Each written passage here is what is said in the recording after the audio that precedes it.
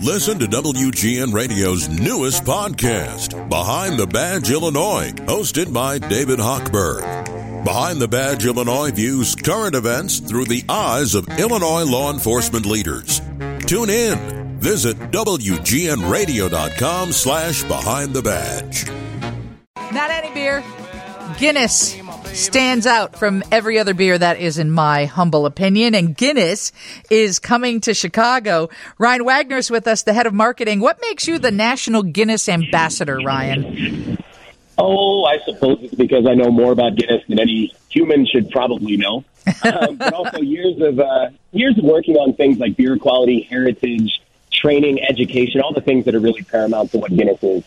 Okay, so when is Guinness opening and where are you located? Everybody's buzzing about it, but I want the whole audience to know. Oh, absolutely. It's been a 2-year project in the making, so can't wait. We are opening our doors 8 a.m. bright and early on Thursday, September 28th, so less than a week to go. We'll open with our bakery. You'll be able to grab some coffee from our friends at Intelligentsia Coffee. We're working with people like Aya Pastry, which folks in Westtown will know all about. And then at 11 a.m., the tap room will open for lunch service, dinner service. We'll do the same thing on Friday, and then Saturday and Sunday opening at 9 a.m. for brunch, tap room service, the whole deal. 901 West Kinsey, so in the West Loop. Great location, very easy to access via the CTA. So we hope everybody can get a chance to make it out here in the first couple weeks. And this is really unusual because Guinness doesn't open up much outside of, your 200-plus-year-old brewery in Dublin. I know you have a place in Baltimore, but this Chicago location is going to be pretty special for Guinness, right? I think it would surprise a lot of your listeners to know that Guinness beer is made in 50 different locations around the world. We are very much a global brand in every sense of the term. But yeah, it's very unique that as a regular everyday Joe off the street, you can walk in, enjoy a beer, enjoy some food, and really dig into everything that Guinness is about. That is Dublin, Ireland, Baltimore, Maryland, and coming in a week, Chicago, Illinois. I had a chance to do my radio show from the glass at the top of the brewery in Dublin many years ago, and was given the opportunity to try Guinness in the form that it's served in countries around the world. The Guinness that I tasted that is served in countries in Africa blew me away. It didn't taste like the Guinness I know. How many different types of Guinness do you brew to appeal to the tastes of people in other countries? Yeah, I think in a nutshell, when you look at the Open Gate Brewery and everything it's about convincing people, or in many ways reminding them, that Guinness is a brewery, not a beer. I think a lot of people in this country are convinced that the only beer we make is Guinness Draft Stout, that iconic nitrogenated pint of Guinness beer. We'll certainly have that here in Chicago, but to your point, let's bring in all of the flavors, all of the excitement, all of the innovation that's at the core of American craft beer. So on any given day, you'll see 12 to 16 different beers available on draft. The overwhelming majority of them brewed right there at our brewery in Chicago. And when we open next week, you'll see things like a mango chili ale, an American pale ale, a pineapple coconut stout, really flipping the idea of what Guinness drinkers know and love about stouts, adding a bit of that tropical flair. So I think the sky is the limit for our brewers, Megan and Nate.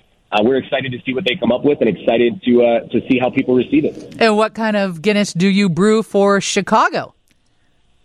Like, will there be a specific Chicago brew? It's such a great question. I think we had long talks about this, and I think where we landed is the best place to be, which is we want Chicagoans to tell us which beer is their beer. I think if we had come in and presumed that we knew everything there was to know about Guinness drinkers, we would have done it the wrong way. So I think we're going to open with those taps. We have a couple of beers that we think are really going to perform well, and we think people will respond to well. Kinsey Street Pale Ale is one that I'm particularly excited about. I think people will really enjoy that one. It's kind of a throwback in many ways, but with a new age flavor profile and aromatic profile. But I think really it's going to be up to Chicagoans. They're going to come into that brewery and really let us know which beers are the ones that should be on the taps 24/7. Ryan, I know it's 6 months away, but we're at about the halfway mark to St. Patrick's Day, and you know how we do it in Chicago. It is a huge thing here. Again, 6 months away, but what kind of plans can we expect over there for St. Patrick's festivities? All right, man. Number one, don't rush the season. Come on now. I know, I'm sorry, but we do it big here. Ryan, don't tell me that you haven't already planned the entry for the parade. Oh, come on. I mean, I spend 11 months out of the year thinking about St. Patrick's Day. We're excited. Look, I think it's as unique as it gets that a brand like Guinness owns an entire month, let's be honest, And in Chicago in particular, nobody does St. Patrick's Day quite like Chicago does. I mean, we've been working on this project for a couple of years. We've had the opportunity to celebrate St. Patrick's Day in Chicago, even as we've been under construction and really trying to put the final finishes on this project. So I think once it's open, we're beyond stoked. I mean, that's putting it mildly. But if we can just be a very small part, if we can just contribute our own bit of flavor to what is already an incredible way to celebrate St. Patrick's Day, I think that's a great way to do it. I will say we're working out plans, I suppose I could say. It wouldn't surprise me if St. Patrick's Day at Guinness in Chicago is a way for us to give back to the community. So if there is some type of ticket involved where all of the proceeds from those ticket sales benefit some of our amazing community partners, that would be the way that I would lean, but a lot more detail to come over the next few months. No, that sounds like a block party. Just put us down for a table. We'll pay whatever you want. Just put us down for a table. Absolutely. You guys are in. No worries at all. Ryan Wagner is the head of marketing and National Guinness Ambassador, 901 West Kinsey. It's the Guinness Open Gate Brewery, Chicago. They open this coming Thursday. And I am such a fan of your beer. I've always loved Guinness, and people go, "Oh, it's too heavy.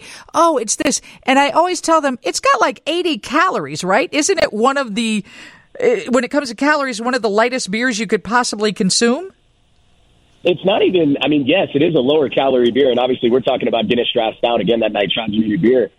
Calories, yeah, it is lower. It's on the lower end of that spectrum. But what's even more important from a drinking standpoint, from a feeling less full standpoint, shall we say, is when people go out and they have a beer or two, and of course we want everybody to drink responsibly always, but when you have carbonated beers, that's what fills you up. That's what tends to make you feel full.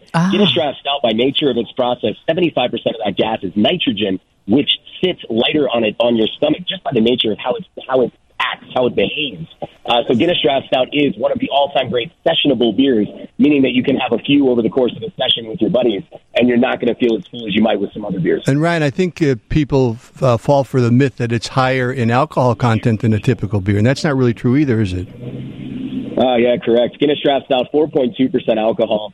Again, we talk about sessionability. I think our eyes often tell us a lot about something when we look at it, but they're also the easiest things to lie to us.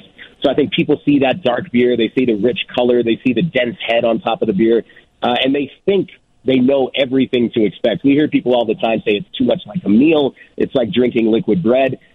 Whenever we have people in the brewery who are having their first pint of Guinness Draft Stout, which, believe it or not, happens more than you might think, we love to have them keep their eyes closed as they take that first sip, because your eyes so often will lie to you, particularly when it comes to Guinness Draft Stout.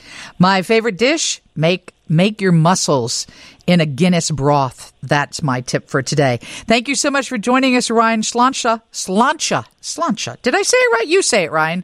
You said Sláinte. I'm with you. It means health, which, of course, we all wish. And one last thing I would say, if you want any more information, if anybody has any questions, GuinnessBreweryChicago.com. Everything you need to know is on that website.